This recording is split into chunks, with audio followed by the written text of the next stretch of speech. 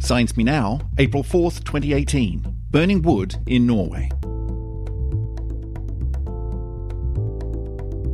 Today's news brings epic eye-rolling over gender pay gap excuses, Trump's wall built from the flesh of military personnel, and Russia and Facebook vying for the world's least trusted institution. Instead, ignore the front page and curl up in front of a warm fire while we consider the science of burning wood in Norway, published in the journal Scientific Reports recently. But don't get too comfy there. This toasty, warm, carbon-neutral energy source may be not quite so climate-friendly after all. The Norwegians have raised the chopping, stacking and burning of wood to an art form. They even make epic 12-hour TV shows about it.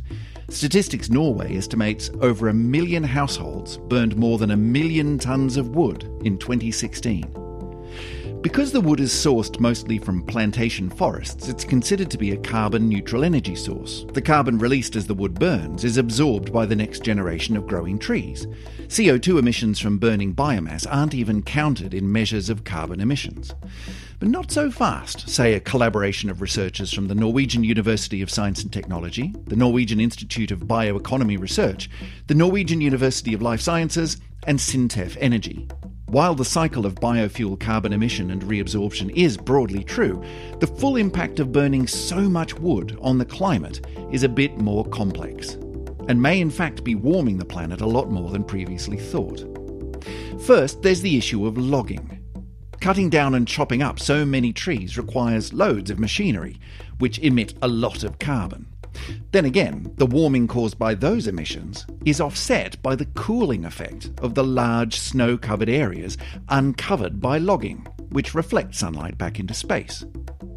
The researchers also measured many different kinds of carbon emissions coming out of Norway's many chimneys, including soot, also known as black carbon, which has a double impact on the climate. Not only does soot itself increase warming in the atmosphere, it settles on the snowy ground and reduces its reflectivity, decreasing the snow's cooling effect. Soot emissions have halved in the last few decades thanks to modern, efficient wood-burning stove technologies, but the size of the soot particles is an important factor in their warming effect, and the tiniest nano-sized particles are the most challenging to filter out. So, while it's not necessary to brick up the fireplace, lock away the axe and binge-watch your Scandi noir dramas under a duvet, this research shows just how tricky it is to be carbon neutral and hygge at the same time.